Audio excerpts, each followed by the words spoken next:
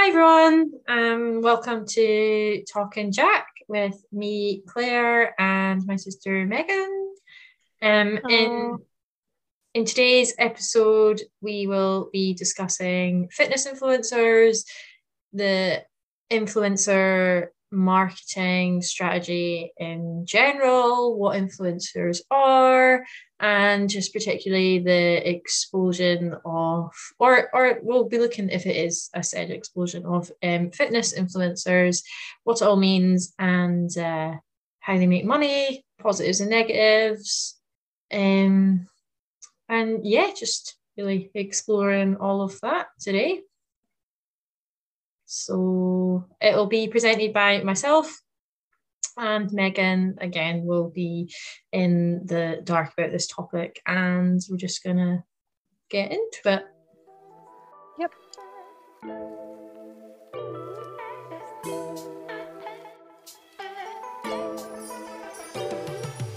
Talking Jack, dissecting the everyday.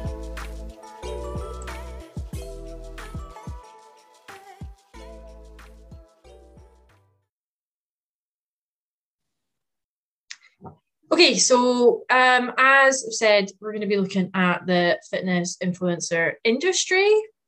But before we get into it, before we sort of look at what influencers are in general, I just want to start by asking you, Megan, what you think of when you or when one says the word influencer. I suppose it's someone who's online or I always just think of Instagram really. And they're maybe paid or sponsored to endorse a particular product or um I don't know, like fashion, place, just really anything that you can buy. Yeah. And do you see that it has a particularly negative or positive connotation, or you don't really have associate anything like that with it? I think it's quite mixed. I think it depends what particular like industry or type of influencer they are or what they're sort of selling, I guess. In general, if you were just to sell an influencer to someone, I think maybe it has a negative connotation, but I don't really know why, I guess. I get and maybe it's because people don't think they're genuine or Okay. yeah, I I guess it's just that kind of like you're showing something like online, for example, or like a post and you're saying, oh, this like I don't know, skincare thing really worked for my skin. And it's like, yeah, but did it really, or are you just saying it because you got paid to do it? Yeah, okay, interesting. I mean, I just wanted to start with that just to see if, as we go through this episode, just to see if that changes or if what you think is just reinforced. Don't think it'll change too much, but we'll see. Um, okay, so yeah, you're right enough. Everybody kind of knows what an influencer is. So influencer was added to the Merriam-Webster dictionary in 2019, no surprise. And yeah, it's just become such a big part of today's sort of digital online sort of world. But yeah, the reason I asked about whether it's positive or negative connotations is because recently, like a lot of people have scrutinized the term influencer or people who are influencers because they perhaps mislead audiences and have quite a negative impact on society. I don't know if that's solely true. I think there's some positives to it, but we'll get into that. So yeah, we'll just sort of start by maybe like breaking down what an influencer is, but you've already kind of said what it is. We all know what it is, but um, yeah. So influencers are really just ordinary people. I mean, it depends. I'm going to go into it. There's different levels of being an influencer, but across the board, they're really just ordinary people who have become famous in today's society and today's viewpoint of what an influencer is through social media. And they basically are just people that create loyal followers. And the more followers they have, the more influence they have. So, their influence is predicted of how well their audience feels like they can identify and relate to them. Their notoriety, paired with a support system of thousands or millions of followers, has created a new class of celebrity, which is the influencer. It's sort of changed the landscape of various industries, and today obviously we're going to be focusing on the fitness industry, and changed, you know, the way a lot of online marketing's done for a lot of companies and a lot of industries. Fitness influencers in particular have kind of shaped how well-being can be easily attained by everyday people, in general. So Sprout Social kind of said that it's just along the same sort of lines. They've said that an influencer is someone in your niche or industry with sway over your target audiences. Influencers should have specialized knowledge, authority, or insight into a specific subject. So they had some stats as well saying that like 85% of marketers engaged in influencer marketing in 2017. I can imagine that's increased now since we're in 2022, and 92% said their campaigns were effective. So you can understand why a lot of people, A, want to be influencers, and B, companies want to recruit influencers, because 92% is quite a high success rate for any marketing campaign or strategy. So an influencer can assist companies in influencer marketing, which is a form of advertising that builds brand authority on the back of another person's reputation. So, you know, influencer marketing isn't a new thing. You know, we've had a form of influencer marketing for decades. Like, it's just the same as having a well-known celebrity endorse your brand. You know, all I can think of is like perfume ads. You know, they always get like famous people to be in them, and they use them to like brand their perfumes and whatever, you know. So that's influencer marketing. You might not like, it's so obvious to think that that's influencer marketing, but I think today's influencer marketing is synonymous with social media, which is. But just going to quickly break down the different general types of influencer marketing, and then you can like jump in with any opinions you may have on that, Megan. So digitalmarketing.org have kind of like broken down influencers into 4 main general categories. Obviously, it depends, it varies a lot. But they basically said at the bottom, there's a nano. I don't really like these names, like these category names. I just think they sound really silly, but there's a nano influencer. So they tend not to be stars or celebrity influencers. They're your very, very ordinary everyday people. You know, you're unlikely to have heard about these people unless you're interested in a particular product. If you were, then you might get on your social media feeds like targeted, not ads, but like, you know, when you're on social media, you'll obviously get certain posts that you see come up in your feed because you like or are interested in a certain product. They maybe only have typically around 1,000 followers, maybe up to like 5,000 followers.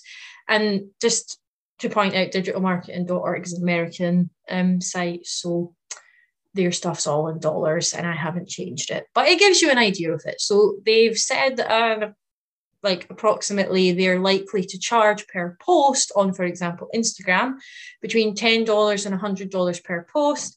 YouTube, $20 to $200 per video.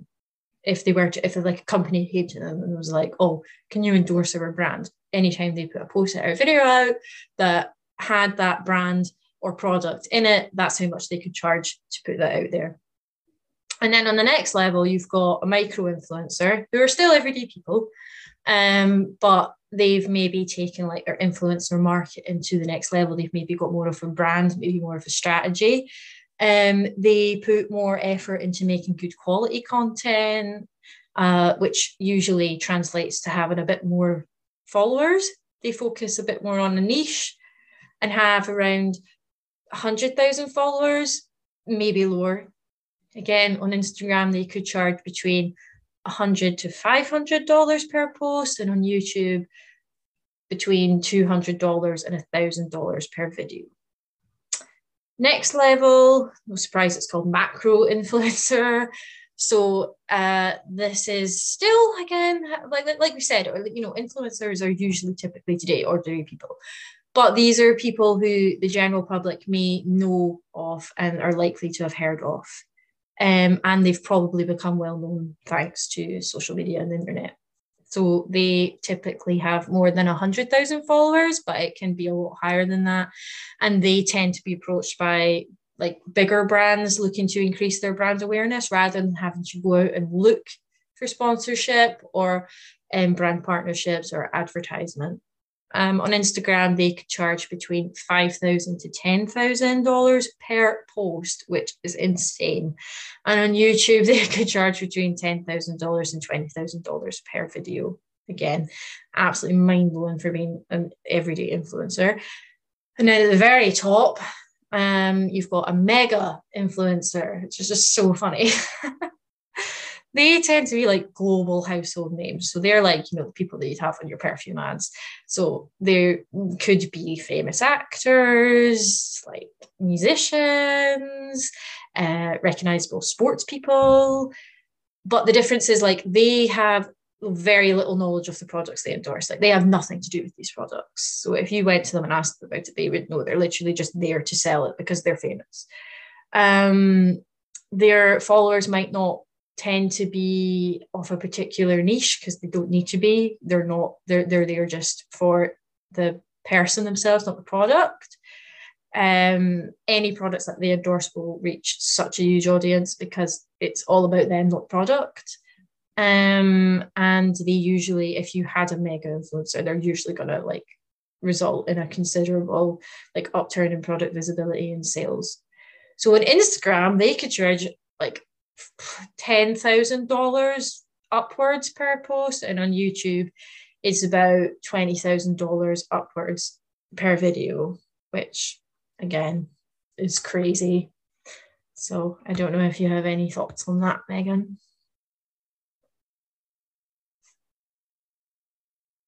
Yeah.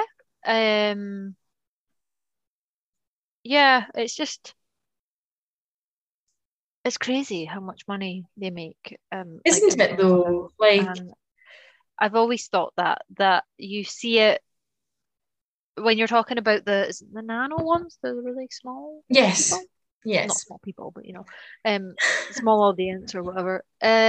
Yeah, but even then, they can make quite a lot of money just like small scale because you've got like all that came in my head when you were saying that, and I don't know where they fit in the spectrum, but is like people who like I don't know are on Love Island or Mm-hmm. even like contestants who were on Married at First Sight or even The Apprentice. Like they um yeah, they're just like they make a lot of money like from that and they've only had like essentially like 5 minutes of fame, but even that can lead to a lot of companies sort of jumping on that sort of bandwagon, if you like, of their fame. But it also to me seems really precarious because it's all dependent on the level of fame that you have. So if you're selling something just because of your image or the audience relate to you because you were on Love Island or whatever, by the time the next series comes around or maybe even before then, you may become irrelevant and you'll lose whatever sponsorship deals you have or contracts because they're not actually interested in you in terms of I'm not saying that I'm not saying that like these people aren't talented, but if they're essentially only being targeted by companies because they were on a reality show, then they're not being targeted because they're like actually like making the products that they're selling, if you know what I mean. Yes, and I think it can lead to being quite dangerous in that they don't know, like for example, say they were showing fitness product or a health product, if they don't know anything about it, they're just saying, oh, this is great, this shows this. And there was a really famous case of this actually. Well, I say really famous, it's not really famous, but it's a well-known case of oh my goodness, I've forgotten her name. The Kardashians' mother, what's her name? Kris. No. Kris Jenner? Yeah. Kris Jenner. She had this it was a fitness or a like weight loss product. And she was like, oh, this weight loss product has helped me lose like so much weight. And it hadn't. Her photo had been like photoshopped, and you could see that the photo was photoshopped. And she was like, look at the difference. And you don't even know if she used the product or if it really even made that difference. And it obviously didn't, because the whole thing was photoshopped. So it's really dangerous that they're then like endorsing a product that A, they know nothing about, and that B, like they're just like lying to you almost, that like the results, and they know they can get away with it just because of the number of people that follow Kris Jenner, not that want this product, but just like Kris Jenner, for example. So yeah, and it's just funny how like on the other end of it, you get people who are like nano influencers, smaller influencers in reach and stuff, who like really need to like to build their brand. They need to know their stuff. They need to know their market. They need to know the products. They need to know the industry, so that people then can't come at them and be like, oh, you know, you're selling us false information and stuff. And we'll get into that later. But it's just funny that the more famous you get, and it's like with anything, the higher up you get, the less involved you actually are with the running of things, the product knowledge, stuff like that. So it's just funny how you see that. With the more influence you have, the less you are involved in the product knowledge, which is quite dangerous in of itself. So yeah, very interesting. Yeah, on that, I was just thinking when you were talking before, do you see a difference between an influencer and a celebrity? Because I was thinking of when you were talking there about Oprah Winfrey, and I have to shout out that a lot of what I'm about to say comes from a really good podcast that if you are interested in this sort of topic, is Maintenance Phase, and it's done by Aubrey Jameson and Michael Hobbs. They're American. It's really good. And they do a two-part episode where they talk about Oprah Winfrey and the sort of influence that she's had, and particularly about her weight loss, because Oprah was really I know this might be jumping the gun a bit because you're going to go on to fitness, but anyway, yeah, she was really famous for talking about her weight loss because she famously went. She done this, you know, when she had her show, she would sensationalize her weight loss. So she did this sort of stunt where she brought out like her jeans and she was like, look at the size of my jeans, and then like said like how small they've gone. And then she also did this really famous one where she brought out essentially like I think it's like a jug or something. It was massive, like of all the fat that she'd lost, and you saw it. And it's been heavily criticized now as being like really harmful to do that. But she was like a huge influencer, and she's had a massive impact just in general. Some people call her like the very, very first influencer before the Kardashians, before social media influencers. She was really important in influencing shopping trends that women bought, how women thought about themselves, like even therapy, book recommendations, because she always like if she featured a book on like her show, people would buy it. She was really influential in like sort of propelling people's status, I guess. So like one of the famous TV personalities that she made well known to everyone was Dr. Oz. I don't know too much about him. He's a really American, famous American kind of like fitness sort of guy. Again, he's quite controversial now because a lot of people say that like the stuff that he advertises and talks about is quite harmful to people in respect to like diet and things.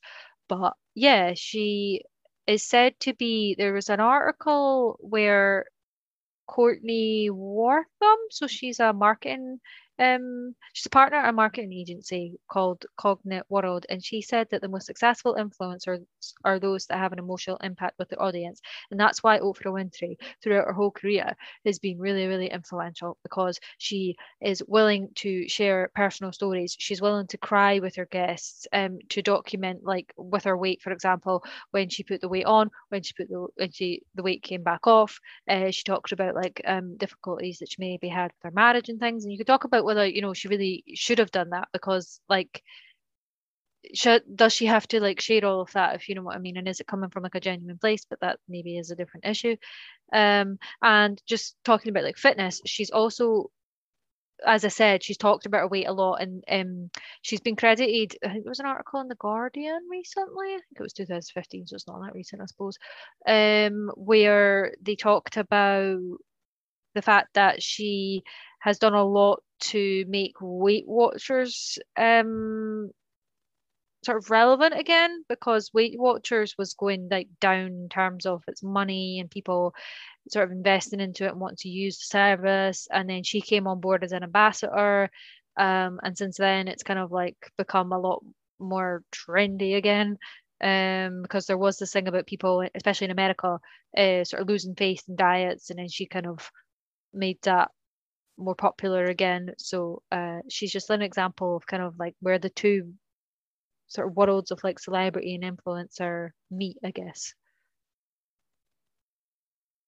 Yeah, that's really interesting. Like, I think as we go further in the episode, I think we would definitely like see those sorts of trends with Oprah, and how they translate to like influencers in general. But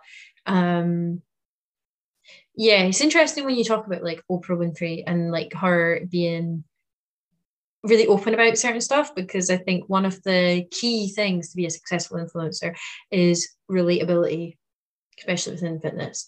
And you need to have a certain trust with that person. And if you're open and you're supposedly transparent, it means that more people are willing to follow you, and trust what it is that you're saying, because they feel like they know you. And when people humanize people, it means that what you're selling or what you're telling them to do becomes attainable. And especially in fitness, I think that's the key. It's like, if you can do it, then I can. If you have these flaws and I have them, then we're kind of on the same page. And it works for me because it works for you. So I think it's a really interesting tactic that is definitely key to being a successful influencer, whether that's as a celebrity or just as an everyday person online. So yeah. And I just wanted to quickly end with like an idea of where like influencing is. That in 2021, the Insider reported that influencer marketing in general is set to become a $15 billion industry by 2022. So don't know if it's actually there now. And yeah, it's like played such a, especially within fitness, it's played such a key role in like globally establishing a host of well-known brands, which I will get into later. And I'm sure everybody has probably got in their head Gymshark, because it's like such a good example of successful influencing.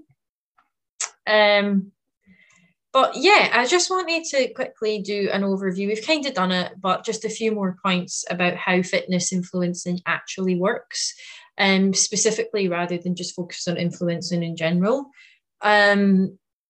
So the Wellness Creative Co sort of put out like 5 sort of steps of how you could become a successful fitness influencer. Yeah.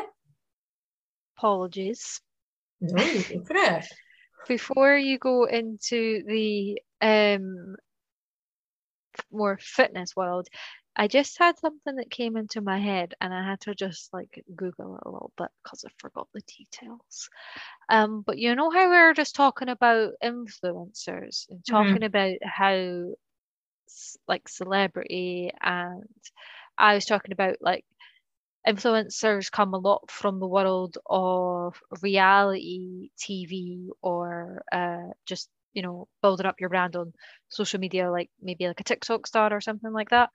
It came into my head about Molly-Mae Hague. So like she is like maybe like a really good example of the good and the bad about influencers, I guess, because sorry, if you were going to say something about this earlier, please just let me know. I mean, later, just let me know. Yeah, so she competed when she was younger, like she competed in beauty pageants and things like that. So she's always been, I guess, maybe in that world. But she became really famous when she was on the fifth series of Love Island, which is a UK TV show, basically where single people go into this sort of island and pair up. And yeah, I don't know where she came in the series, but anyway, she ended up going out with Tommy Fury, and she's still with him now, as far as I know. She became really, really popular for her style, for particularly like the way she wore her hair. I think she had like really good like curly hair or something. I don't know. When she came out, and so she made a lot of like collaborations with like beauty products and beauty brands. By 2020, she reached like this massive milestone of having like 4 million followers on Instagram. And one of the key brands that she partnered with was Pretty Little Thing, which is an online sort of fast fashion company, quite popular in the UK. She then became, I think it was 2020 or 2021, I'm not sure. She became the creative director of Pretty Little Thing. So she's become really successful for that. It was 2021 that she became the creative director. But on the flip side of that, she has come up against quite a few controversies since becoming creative director. Because, well, she was now. I'm apologise for me reading off Wikipedia, but here we go. She was reprimanded for running an £8,000 online prize draw on Instagram, but it failed to follow the advertising regulations for such competitions because she wasn't able to provide evidence that the winners were picked randomly and fairly. So it just shows like, do they really understand like what they're taking on when like they start having a business which is running predominantly online. And then she's also had a few controversies around comments that she made on another podcast by the CEO Stephen Bartlett, where she was accused of being tone deaf to people living in poverty and wealth inequality, because she's essentially repeating the old sort of Thatcherite sort of, what's the word that I'm looking for? Sentiment, mandate? ideology. Yeah, that if you work hard, you can kind of pretty much like achieve anything, sort of thing. And like that she works really, really hard and other people like don't. Kim Kardashian's come up against that as well, actually, quite recently, for saying something like that too. And a lot of people argue that, well, you're just an influencer, and what have you done? You've only you got the success off the back of like maybe being on like a reality show. So it's like, really, if you work to that. And again, that could be something that could be explored with influence. And I think that's why some people have this negative view of them, because it's like, have you really worked to get where you are? If you know what I mean. So yeah, it was suggested that she'd said that those less fortunate than herself in their upbringing only had themselves to blame for their lack of financial stability. Because she said that we all have the same 24 hours in a day. So kind of saying that other people, sort of from that, people thought that she was saying that other people are really lazy. And it did spark quite a bit of like media backlash, with some people saying that she should resign as Pretty Little Things creative director. So that's just a little bit of like a side note on the ups and downs of the influencer, and I guess where the sort of negative view of them comes from is particularly in the media, because I don't think the media in general really view influencers positively. Yeah, and I think it definitely comes from the whole non-traditional path of getting to where you are. Like, for example, Molly-Mae, like, don't know what her educational background is, but if you looked in the traditional conservative sense of like Britain, since we're talking about Britain, like, you would have to like work your way up through certain steps and get your grades and go to uni and do this, and then you become a CEO. You don't do that through social media and then get given that job. And I think a lot of people are resentful of that, so would naturally want to look for any flaws in someone who's made their money that way. But equally, the comments that she made on the CEO podcast, like Stephen Bartlett's one, they are a little bit insensitive. Because I'm not saying that she hasn't worked hard, and I'm not saying that she's just been given it on a platter. But you know, I think she needs to be aware that coming up through that, there is a certain amount of luck involved in that. When I say luck, I mean, you know, like it's just so happens that you got given these opportunities to be on a TV show like Love Island. And I know she's tried very, very hard to distance herself from being on Love Island since then, but you cannot escape the fact that like that was your platform, much like social media would be for a lot of people. Yeah, but on the flip side of that, I would also argue that you could say that, we're in a different time of what constitutes maybe like working for something. So if her goal was, for example, to be famous, which a lot of people's goal is, whether you agree that that's a good goal or not, that could just be what that you're working towards, or working towards being a model or being in the beauty industry. And, she has been in she's participated in beauty pageants since she was like a teenager. She like won the Miss Teenage World or whatever it's called in Hertfordshire, and she was in 2015. She won the World Teen Supermodel UK in 2016. Yeah, and she went on to like, be awarded like a first runner up at like international competitions. So did I just say Miss Teen World in Hertfordshire? Sorry, that doesn't make any sense. I mean Miss Teen Hertfordshire in 2015. But yeah, you could argue that, she has been doing that before she went into Love Island, and it's just that Love Island propelled her status and her fame. But that's not saying I completely agree with the comments that she made. I don't. I'm just saying that, there is that counter argument just as a devil's advocate sort of input there. No, that absolutely makes sense. I mean, there's positives and negatives to it, and I think people do need to realize that we are in a different time and place in how you can be self-made. There's it's not always like one route to it. But yeah, I'll just, unless there's anything else you want to like say on it, I can just like go into fitness influencing and then like kind of what makes fitness influencing and where fitness influencing is at the moment, like the landscape of it. Yeah, so as I said before, this sort of information comes from the Wellness Creative Co, and they sort of whittled down 5 general steps of how to be a successful fitness influencer. So they've said that step 1 is to pick a niche, which is kind of the same with any marketing strategy.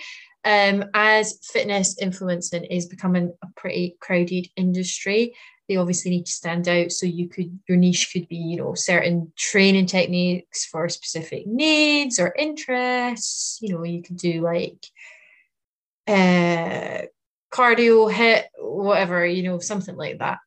Because if you did it so general, people wouldn't know to come to you for a specific pool of knowledge. Step 2 is obviously build your audience. You can't really be an influencer without a good audience. So they need to also learn how to engage with the audiences that they A, want to follow them, and B, they follow, so that people know their name. That could be as simple as if people comment on Instagram posts, they like their stuff, say thanks, all that sort of simple stuff to show that you actually care about your community. Number 3, like I said, you need to become an authority, especially in fitness, because people need to like trust your knowledge. So you could do that by like sharing industry news, keeping up to date with changes within the industry that you're interested in, which of course, as we're talking about, is fitness. So, and also you would see it if you follow fitness influencers, you need to answer questions, whether that's people being like, I want to get this result. What do I do? I don't know about eating this, or I don't know about this technique or form or something. But it shows that if they have questions about certain stuff, you are the person to go to. Number 4 is then if you want to make money from it, you've got to pitch to sponsors and advertisers. And like I say, if you're lucky to be super well known, you won't need to pitch to them, they'll come to you. But yeah, you would need to do that by maybe like creating like a media kit, creating a brand. And then number 5, they say, is over deliver and track results. So that means that like you need to go all out to make sure that your sponsored posts are a success. So you need to like boost social posts, maybe pay for ads, um, go above and beyond and ensure that the brand gets value for money.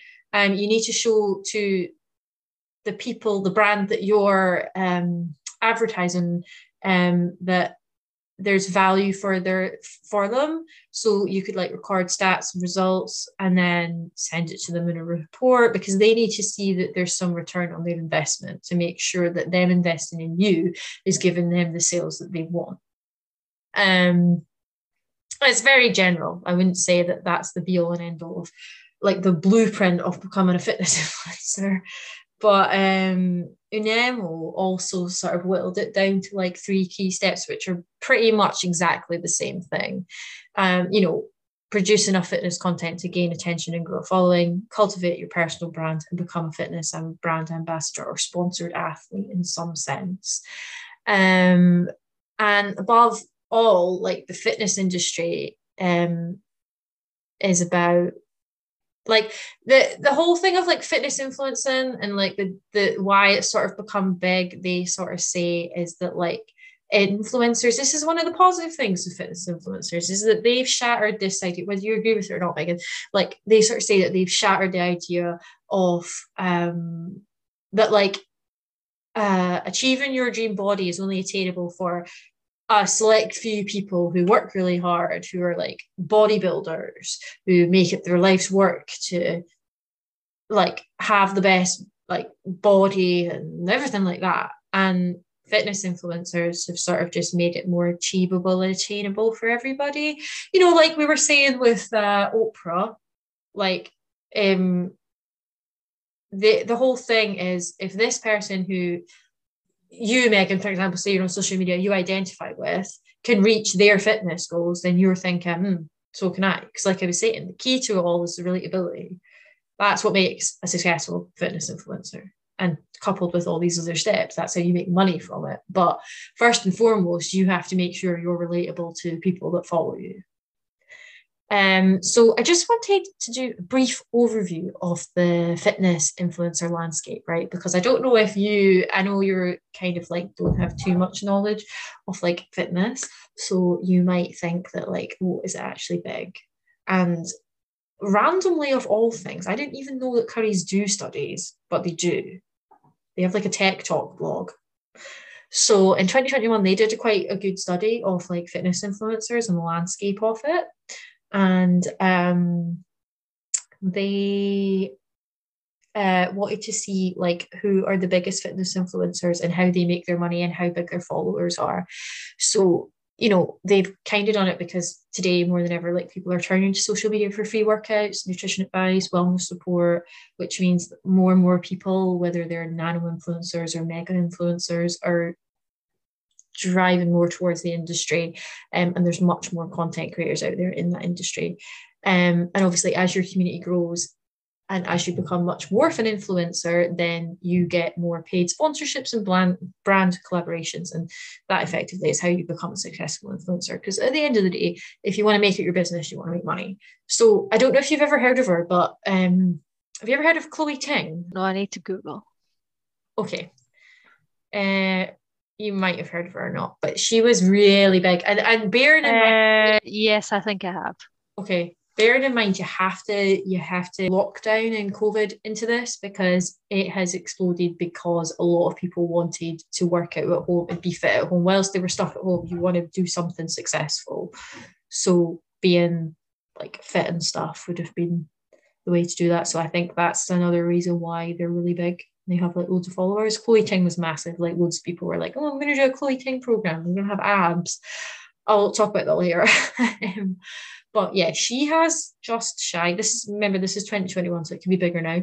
But she has just shy of 20 million followers across YouTube, Instagram, and TikTok combined.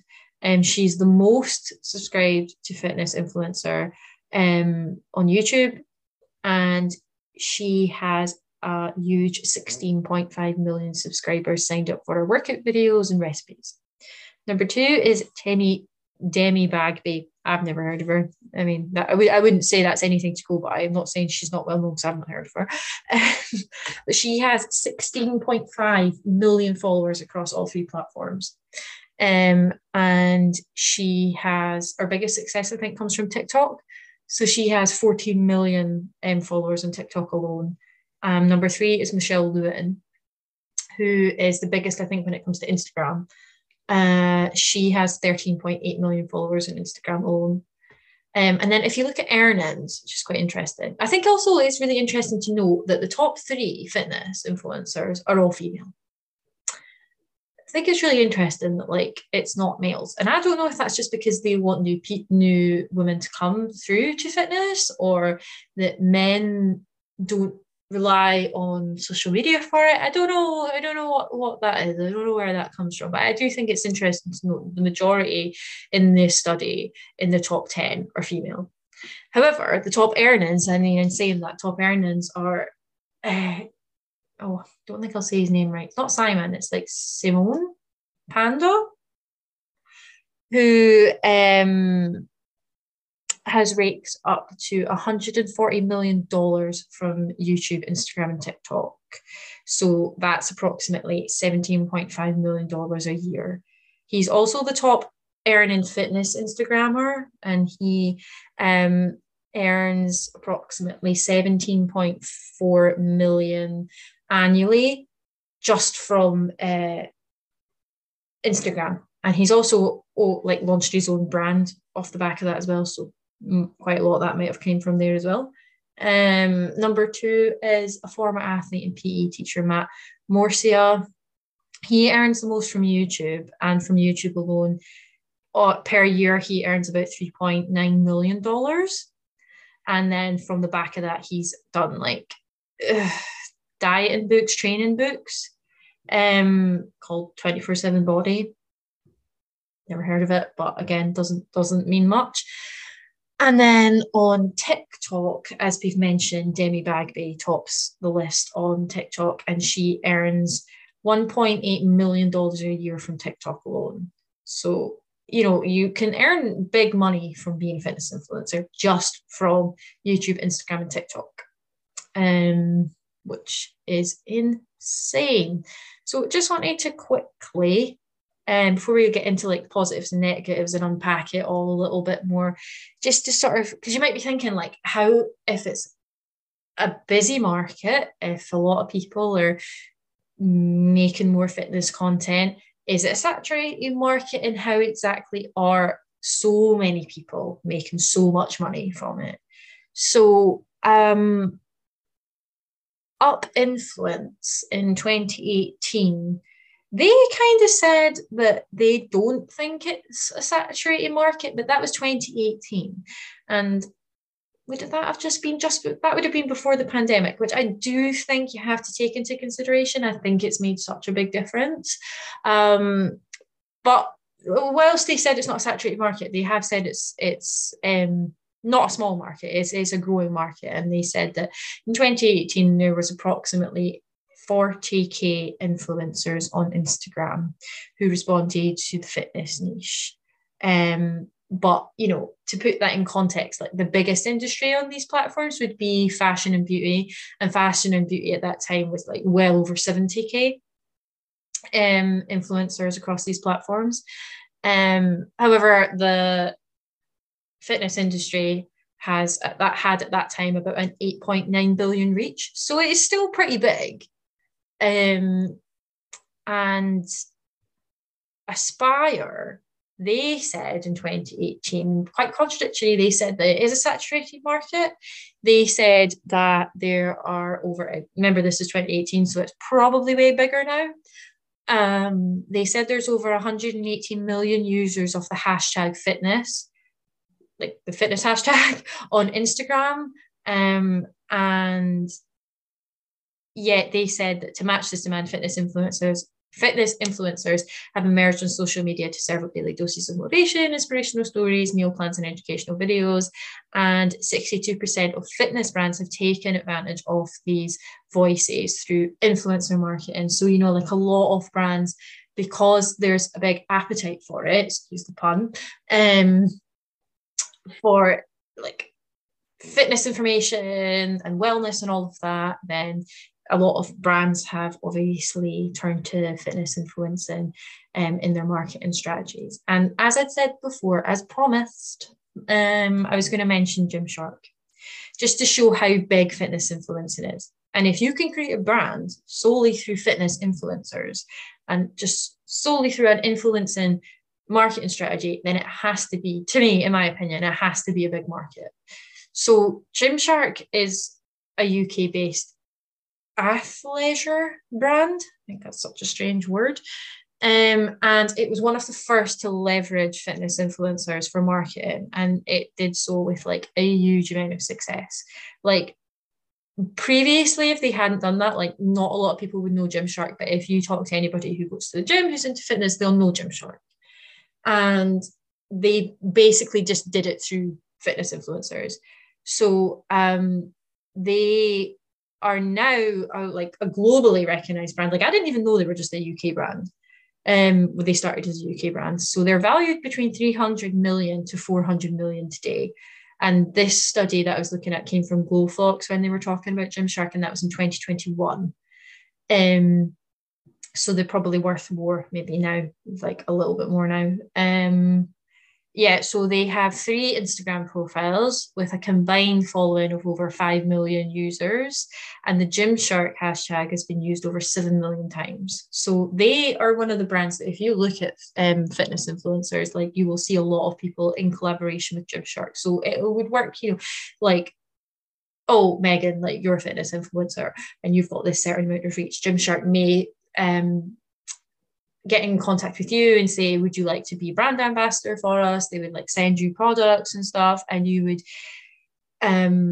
use them in your content. And you would also, like, there should be transparency now between sponsored content and you doing your own content, but within Gymshark, if we're looking at Gymshark. So they could, like, if an influencer was going to like do a sponsored content specifically to say, like, I am promoting Gymshark, they would need to say that this is a paid ad or that it's a sponsored partnership, so that with them featuring Gymshark, they are going to make a cut from whatever engagement or whatever, like however many followers look at that post. So that if you like that, you are pretty much like saying to that parent, it's pretty much like money in their pocket if you like that, because the whole point of that post is Gymshark are going to be like, how many people engaged with that post? All right, you got like a certain thousand or whatever, we'll give you a certain amount. Like we were talking about before, like it's the money that comes from that post or video. That's how that would work. So yeah, Gymshark are such a good example of that. And to me, that just means that like fitness influencing is quite big. If you could make a like £400 million, £400 million, sorry, I'm so used to talking dollars now, business from fitness influencers alone, like surely that means it's a big industry. And then I just wanted to quickly mention, like you were talking about with Molly-Mae, how a lot of people have made money from fitness influencing. Like it comes from entrepreneurship. I can never say that word properly. So if you've been really successful and you've got your followers and you've got like brand partnerships, the next thing may be for you to start your own business. And I just think there's been so many fitness influencers who have started their own business on the back of just like their social media presence alone. I don't know how, maybe you need to be like a macro influencer to do that, but they'll reach a certain point where they have enough of a following, a big community, and they will think, okay, I'm going to start like my own like product line. I'm going to start a fitness app. There's so many fitness apps out there. Like loads of influencers have produced their own merchandise or workout guides. And they've launched like full scale businesses based off their reputations alone. Statistica said it forecasted that in 2022, there will be 86.3 million users of health or fitness apps in the United States. And that's based off 84 million users in 2021. And then another stat is from App Annie, which is a mobile data analytics provider. They released their State of Mobile 2021 report and said that they estimate that there will be 71,000 new health and fitness apps launched in 2020. And they said that that figure was up 13% on 2019. In 2019, there was 24,000 apps on iOS and 47,000 apps on Google Play.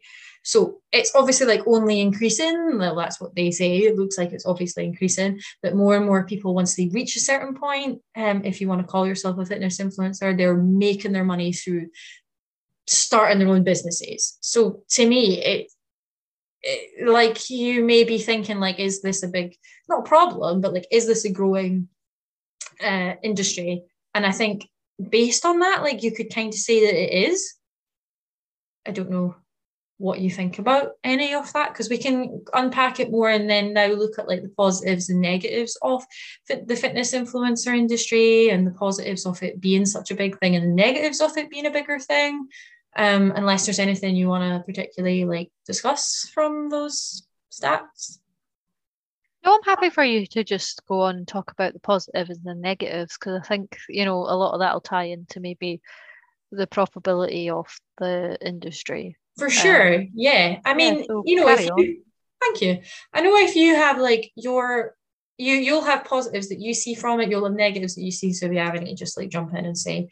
But the kind of ones that like society in general have seen and that like I sort of see, we'll start with like positives. So I think it's obviously a really good thing, like they've said, that like if you've got more people who are inspired and influenced by fitness influencers through social media, it means that like it's much more like fitness and well-being becomes much more accessible for people. That's just through like more information, through like free sort of guides. You don't necessarily need to have paid apps and memberships and stuff to be interested in fitness. So I think social media allows a lot more people to get into that world. And, I think across the board, like society, especially Western society, is much more interested in wellness and well-being. So, having fitness influencers is a huge thing for that. Like it means that a lot more people can be invested in it. And it means that, like I'd said previously, like it's not just consigned to elite bodybuilders. More people can get interested in fitness and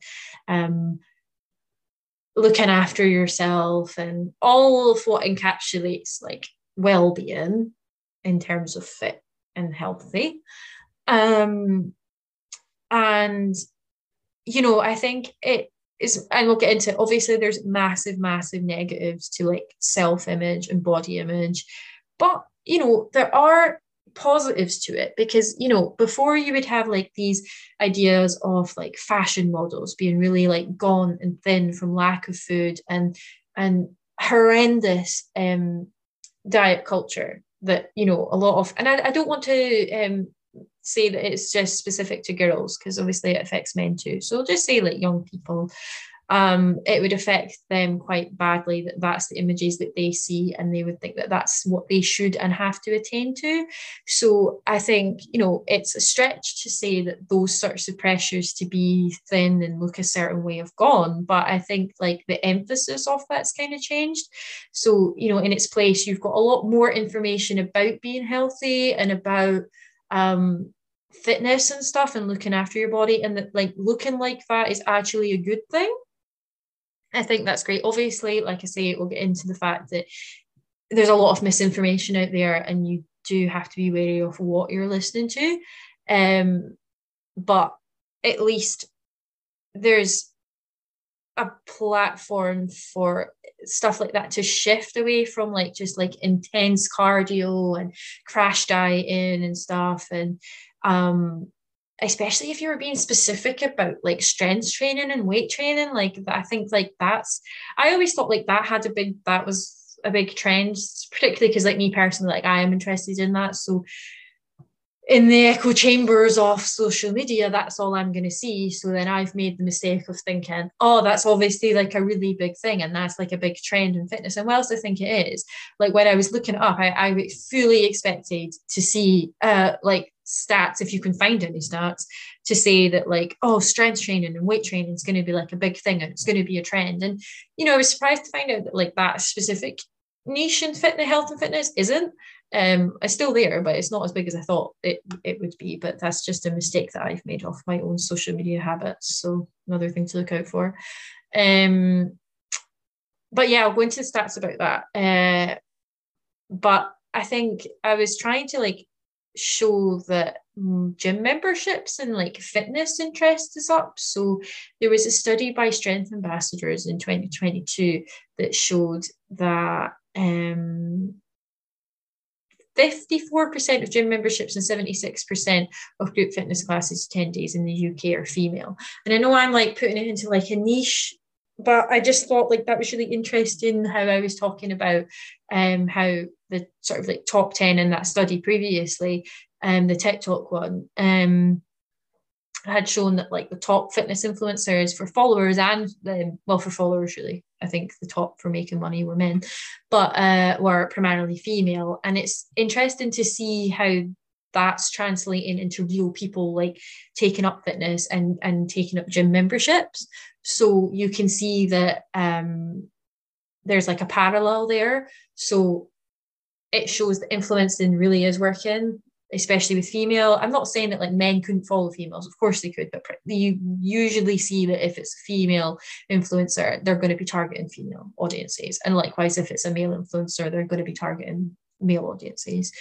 But it's interesting to see that with the top female influencers, it's like translated that more people are taking up like the more than half of gym memberships are now female in the UK, and more than half of fitness class attendees are female, like 76% of them. So kind of shows that there's what's the word?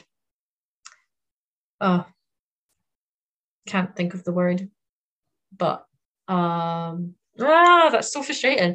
But there's like a parallel there, like a cause and effect sort of thing. And then I just wanted to look at like, because I was interested in like fitness trends, like I said, like I thought that strength training would be much more of a fitness trend in 2022, just because that's what I see on my social media feeds. So I found this study from the ACSM Fitness Journal that was looking at fitness trends in 2022, and they kind of took data across all regions and then ranked them into like the top 8 global health and fitness trends. So number 1 was exercise for weight loss. That accounted for 20.5% of the top popular fitness trends. Number 2 was personal training, accounted for 18.4%. Number 3 was functional fitness, accounted for 15.1%. Number 4 was body weight exercises, accounted for 10.8%. Number 5 was outdoor activities, accounted for 9.2%. Number 6, home exercise training, accounted for 9.2%. And number 7 was wearable technology, accounted for 8.6%. And number 8, strength training with free weights, accounted for 8.1%.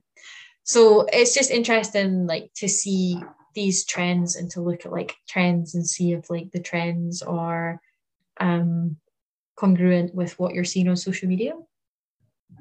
Like it'd be interesting, I haven't done the study, but it'd be interesting to see if like the top influencers were using these trends and to see if that's why these trends are like 1, 2, 3, you know. But that's my positives. I don't know if you have any more positives from that. No, not that I can think of. Okay. I'll go into negatives. I'm sure we both have a lot of negatives about it. Like I said, obviously the main negatives of fitness influencer industry is body image and diet culture. So a lot of the fitness obsession on the online sphere is pretty like rampant, and that's why you see a lot of influencers and the rise of influencers. And interestingly, there was a study of, and I'll link all of these in the podcast link. It was from GlowFox in 2021, and it was a study of 160 female graduates who found that those who only viewed the fitness inspo hashtag content had less self-compassion. So it's interesting that you'd think if you were looking at fitness stuff, you'd think, I feel better about myself. Actually, they don't. The more that they looked at it, the less that they felt good about themselves. Because it can be quite toxic, obviously, to keep looking at these certain images of people who are really fit, really healthy, and then looking at yourself and thinking, well, I don't match that. And naturally, that lends to a very low view of oneself. There's been a lot of backlash against diet cultures, with a lot of people in the press calling out Instagram influencers to ban celebrities from promoting diet products, like I was kind of saying about like Kris Jenner and stuff. Because there's a lot of it out there, people telling you should eat this, you shouldn't eat this, and are these people qualified to tell you that? Are they not? Like, are they just promoting you to eat a certain way that isn't actually nutritionally beneficial for you? A lot of people say you need to eat this certain amount of calories when you don't. Like, it depends on the person. Like, you need to go to specific dietitians for that advice, but a lot of people obviously naturally are getting it online. And of course, that leads into trust in influencers. Like, how much trust should you put in influencers? Like, just because someone has so many followers, people then think, oh, they obviously know what they're talking about. But are these people actually qualified to tell you what it is that they're telling you? Yes, influencers, like we've said, they should be in a certain niche, and they should be an authority on whatever the subject is that they're promoting. But are they? Where are they getting the information from? Like, just because, like I've said, they have a certain amount of followers does not mean that they know what they're talking about. But I've done that before. You look at someone and go, oh, they've got like 4 million followers. They obviously know what they're talking about. But do they? Or are people following them for different reasons? It's difficult, because like I thought it was really interesting. Again, this came from GlowFox. It was a study from Universal McCann in think around about 2021, and they said that only 4% of users trust the content they see online from influencers. 4%. That is so low, considering what an influencer's job is to positively influence people, and 4% trust what they see from them. Makes you wonder, like, what's the point? Again, it's because, when you look at like bodybuilding and you look at fitness influencers online, like, they all look the same. If they're doing professional stuff, like they're doing professional videos, they all look the same, because there's so many tricks that they can use to make themselves look better than they are. Like, lighting is a big thing. Like, if you use contrast lighting, and it makes your body look different than it is. If you use, like, it's why you see bodybuilders, right, who look like really orange. I've seen those pictures of them in the wee bikinis. This, like, I don't know the ins and outs of it, but the certain stuff that they use is used specifically to make the muscles that they have on their body look better. And in certain light, it makes them look like they're much more defined than they are. I'm not saying that the muscle isn't there, but that's not every day. You're not walking about like fully flexed, like, oh my God, like I'm just like a bronzed god. No, like it's all posed. It's all to do with lighting. It's all to do with makeup or whatever you put on your skin, stuff like that. And people need to be aware that when, I know it goes without saying that when you see that, like, you should always be wary that it is to do with body posing, like the poses of your body, and like lighting and stuff like that. But some people don't automatically think that when you look at things, and especially if you're looking at it and you're then comparing it to yourself and your own self-image, you might get more depressed about that, even though it's like unattainable and it's unrealistic. It's still quite negative for your own mental health, I suppose. Yeah, and I know there are a lot of influencers out there. It's such a thing now. If you look at like Instagram, TikTok videos, they'll go, this is what a real body looks like, right? And they'll be posed, and then they'll be unposed, and they'll go, just to remember that everything you see on Instagram is not real, right? And they'll go posed, unposed, and they've got like their bloated, or they have a belly or stuff like that, which is natural, and it's good that they're doing that. So they're obviously doing certain stuff, but at the same time, they're still putting up images of them posed, of them doing certain workouts. so it's quite jarring that in one post they'll be like, oh, I'm calling out, and in the other they're still posing to a certain standard that's kind of saying, if you follow what I do, this is what you will look like. Like the paradoxes is like fitness Instagrammers, like influencers, sorry, they're all Instagrammers. They all post photos of like their whole body, their abs, their thighs, their behind, because they want to obviously show that the exercises they're selling work. So it makes sense that like they would show living proof of these results. But then, like I was saying, at the same time, they'll then say to their followers, don't compare yourself to us because what you see on Instagram is fake. So it's like, on the one hand, they're like, oh yeah, this is like do what I do to look better, but then they're like, it's actually all fake. So it's like, obviously it's not all fake, but they mean that like when they're posed, it's posed, especially with abs. Nobody just goes around with abs. It's the whole like do what I say, don't do what I do sort of thing. Exactly. Or is that the other way around? Oh no. Do No, I think it's that way because they'd be saying, "Oh, it's fine, just have a normal body, but I'm gonna yes, just be over here working out constantly." that's Doing it. that. That's it.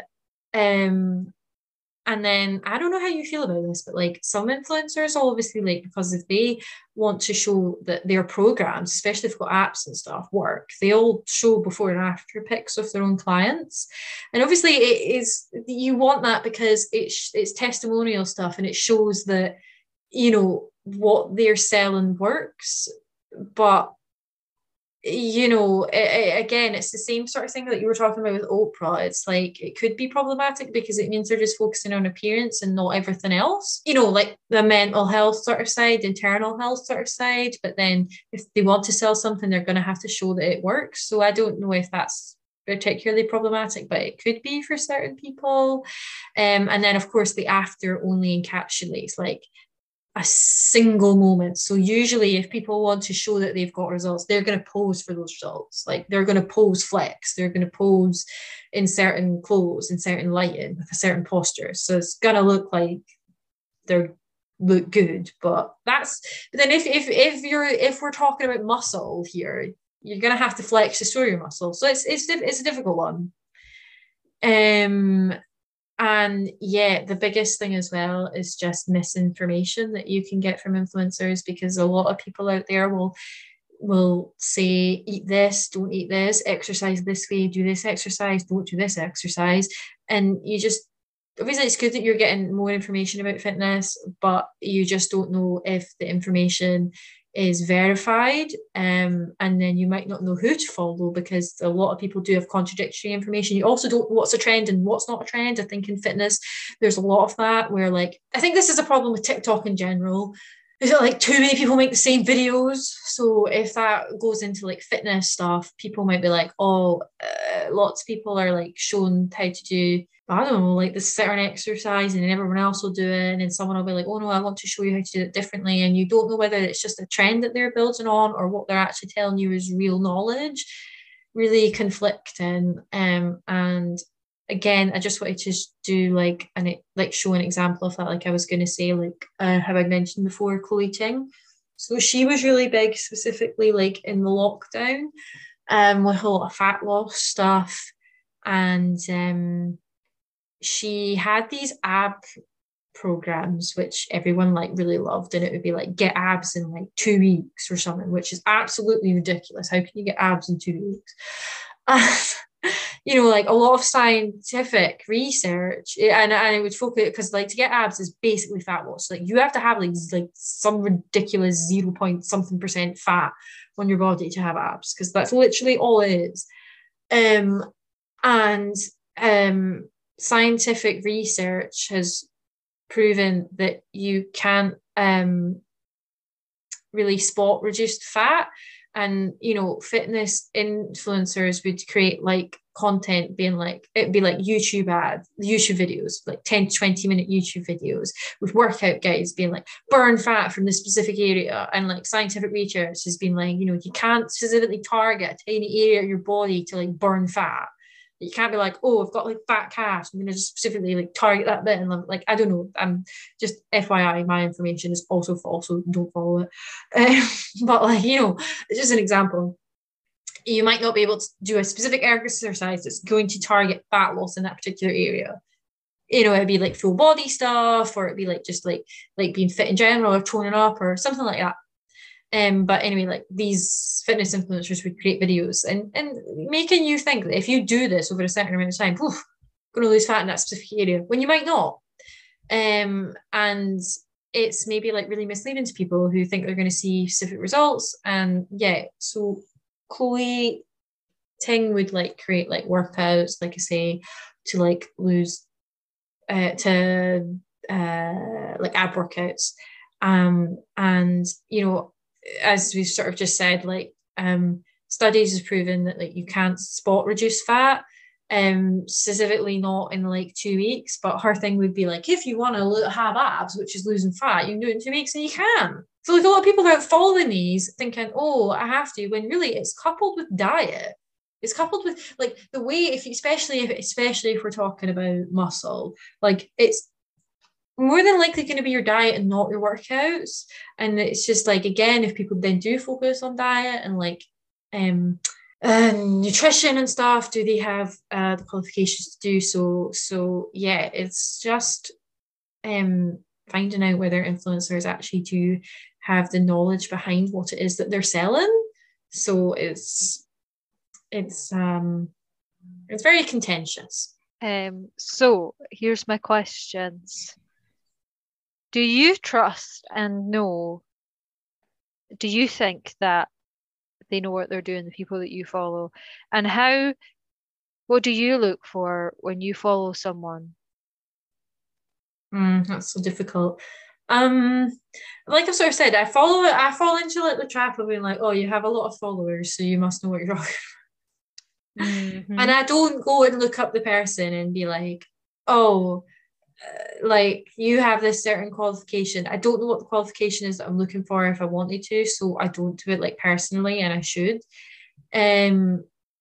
I'm really bad as well if like I'm on Instagram and you see certain videos of stuff, and I'll be like, oh, they've just said like I could show like see like one video, right, and it'd be like, oh, do this exercise this way, and then you see another that's like, don't do this exercise if you want to target, it's really ineffective, do it this way, and you'd be like, I've just seen someone that said do it that way, and then someone who's not, and you're like, I don't understand what to do.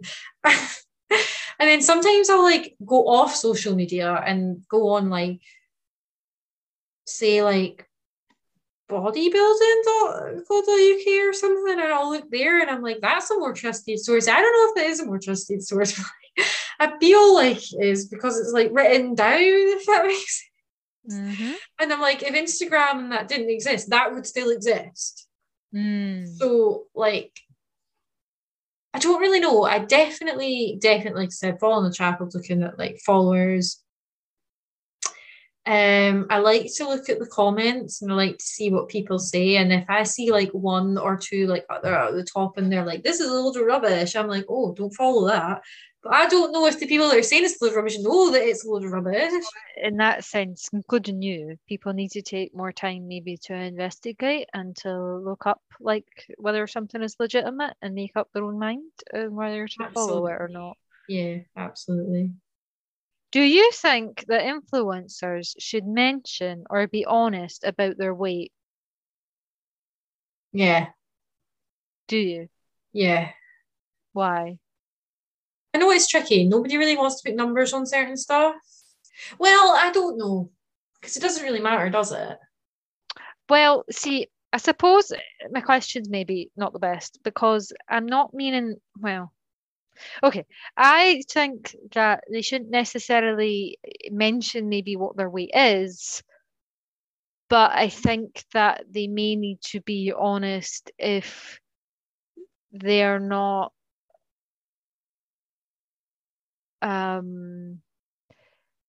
if they're, say, for example, they're healthy weight, right? Or they're underweight and they're still continuing to exercise, I feel they should be honest about that. They don't have to give the weight, but I think they should say that.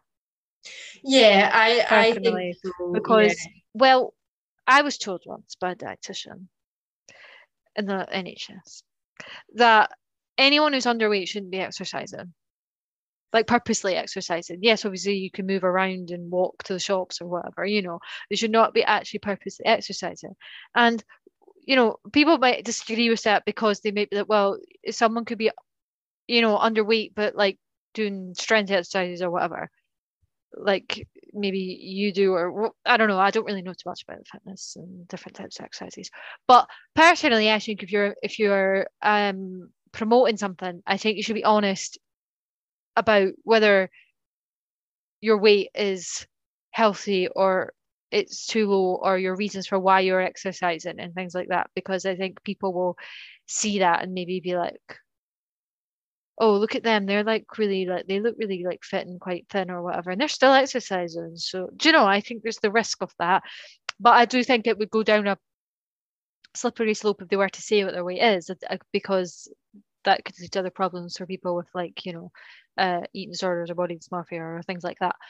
But I do think they should be a bit more honest about sort of their motivations for exercising, if they're especially if they have a huge following. Yeah. Sorry, do you have anything else to add on that? No, I agree. Okay. Do you think that people who are following, looking at, or watching videos are actually doing the exercises?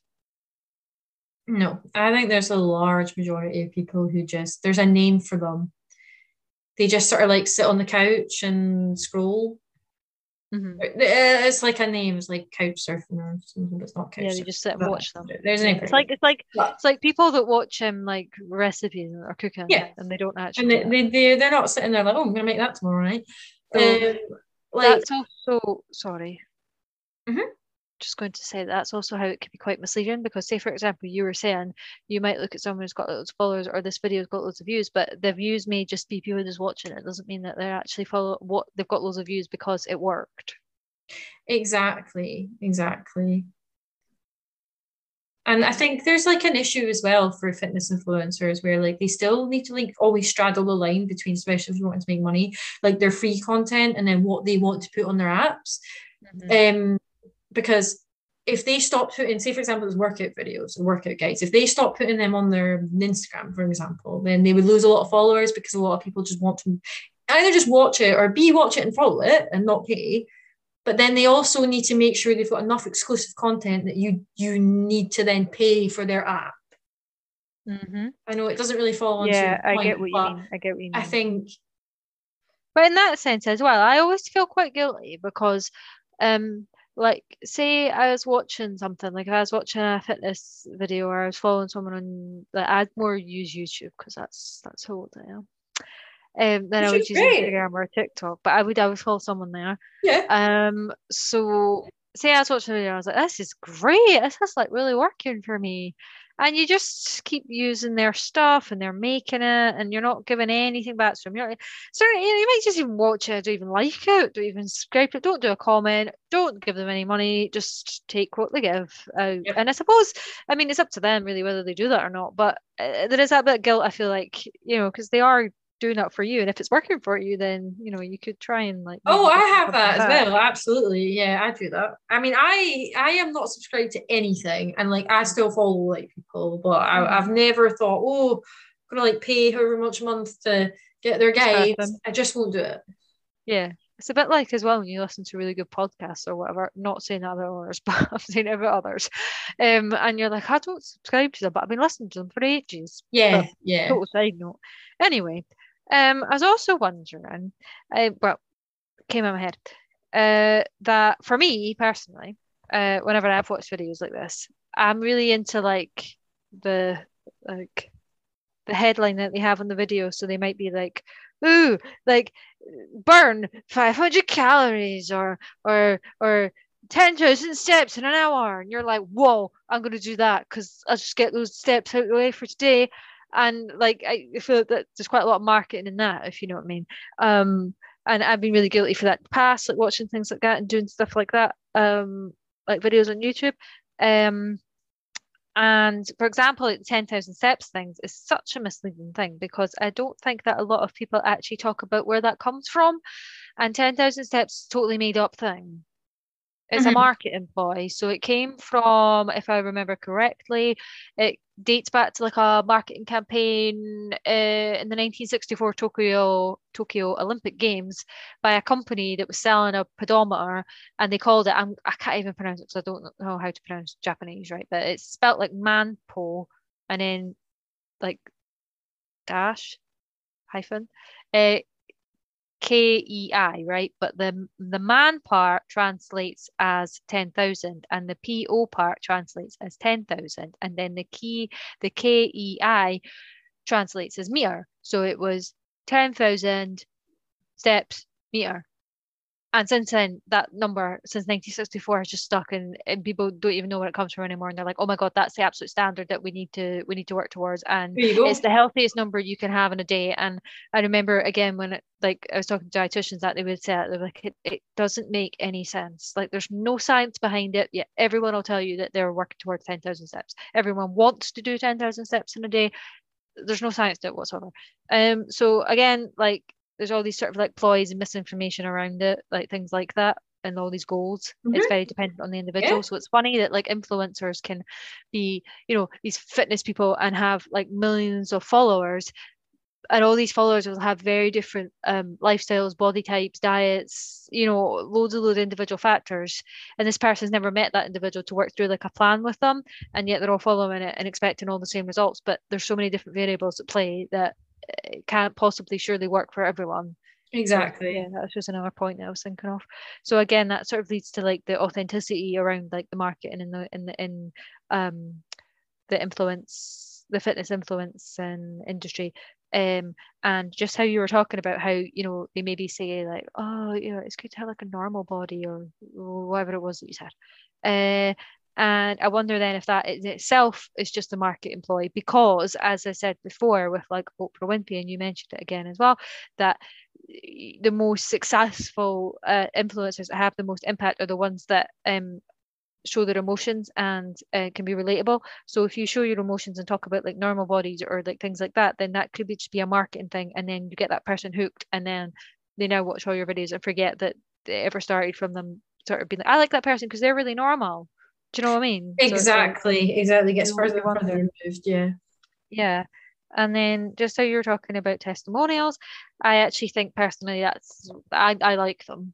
There's something for me that whether they're real or not, there's something that work for me. I know that like if I see someone it's Ah, like, look at this person, they look quite normal, and I look at the photo and I'm like, that looks like they're just in their bedroom, so that's probably not a fake photo. And then I'm like, okay, they actually work on this person. So I mean that could be fake, but I know personally that's I'm the something I same. fall for. They work for me, and it's the same with reviews across the board for anything that you're marketing.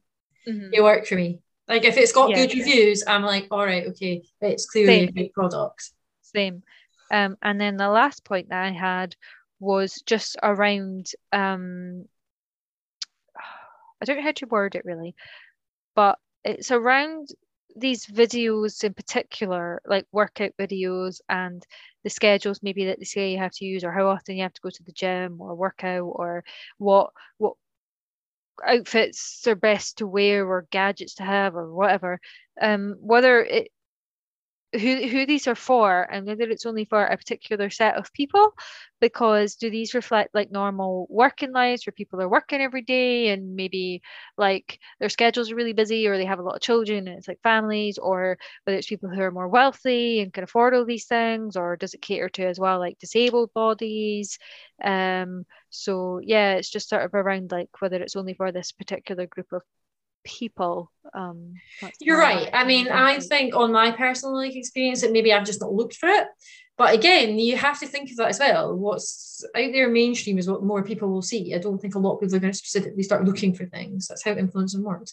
I do think it's all a certain type of body image. Um, I think maybe it's not like thin, even if it was toned, even if it was muscly, whatever. It's a certain look, and it's like you have to attain towards that to be classed as fit, to be classed as healthy. It's like I suppose that's why some people maybe have problems with the before and after, is that the after is the really like fit and healthy body that's thinner, that's muscular, whatever it is that your goal is, that's what it is. But your goal is never, and of course, I am not saying that to put on loads of weight is healthy. It's not, but it's not unhealthy to have a body like that. You know, it's just there's not a lot of people that are out there like advocating for that. Well, there is the body positivity movement, but I have to say, like, yeah, there is. I do think that fitness influencers do have a place because it does make it a lot more accessible for people. Like, you know, I was just talking about like people's lives and things. Mm-hmm. I suppose it makes it more accessible to them if they can't like afford to go to the gym or go to Oh, the for gym sure. and they've got access to like these things. But I think the biggest, if there is a problem with fitness influence, then I think the biggest issue around it is just honesty.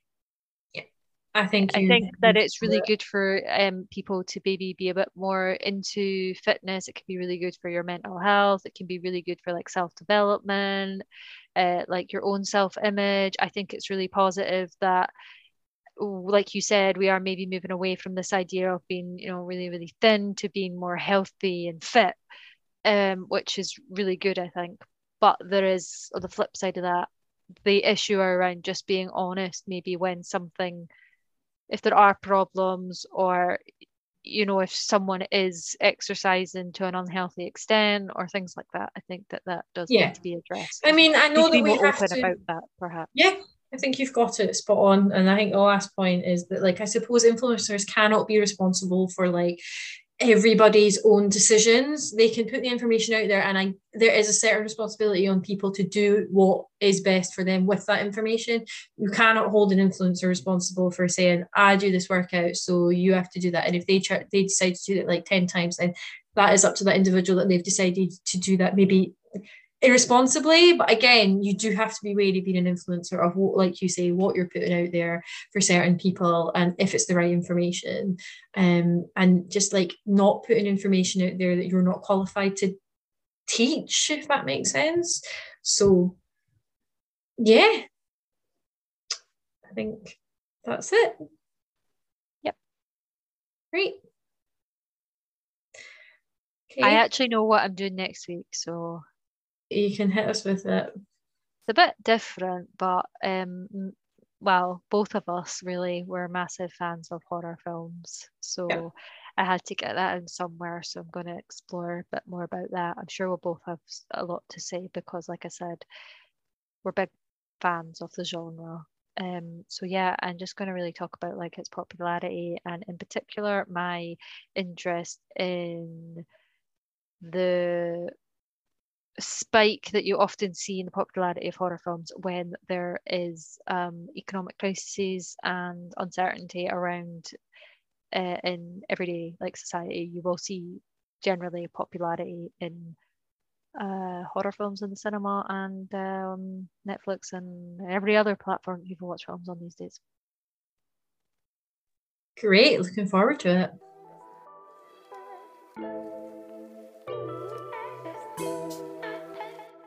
This podcast was written and recorded by Megan and Claire and hosted on Anchor. Music was taken from Pixabay.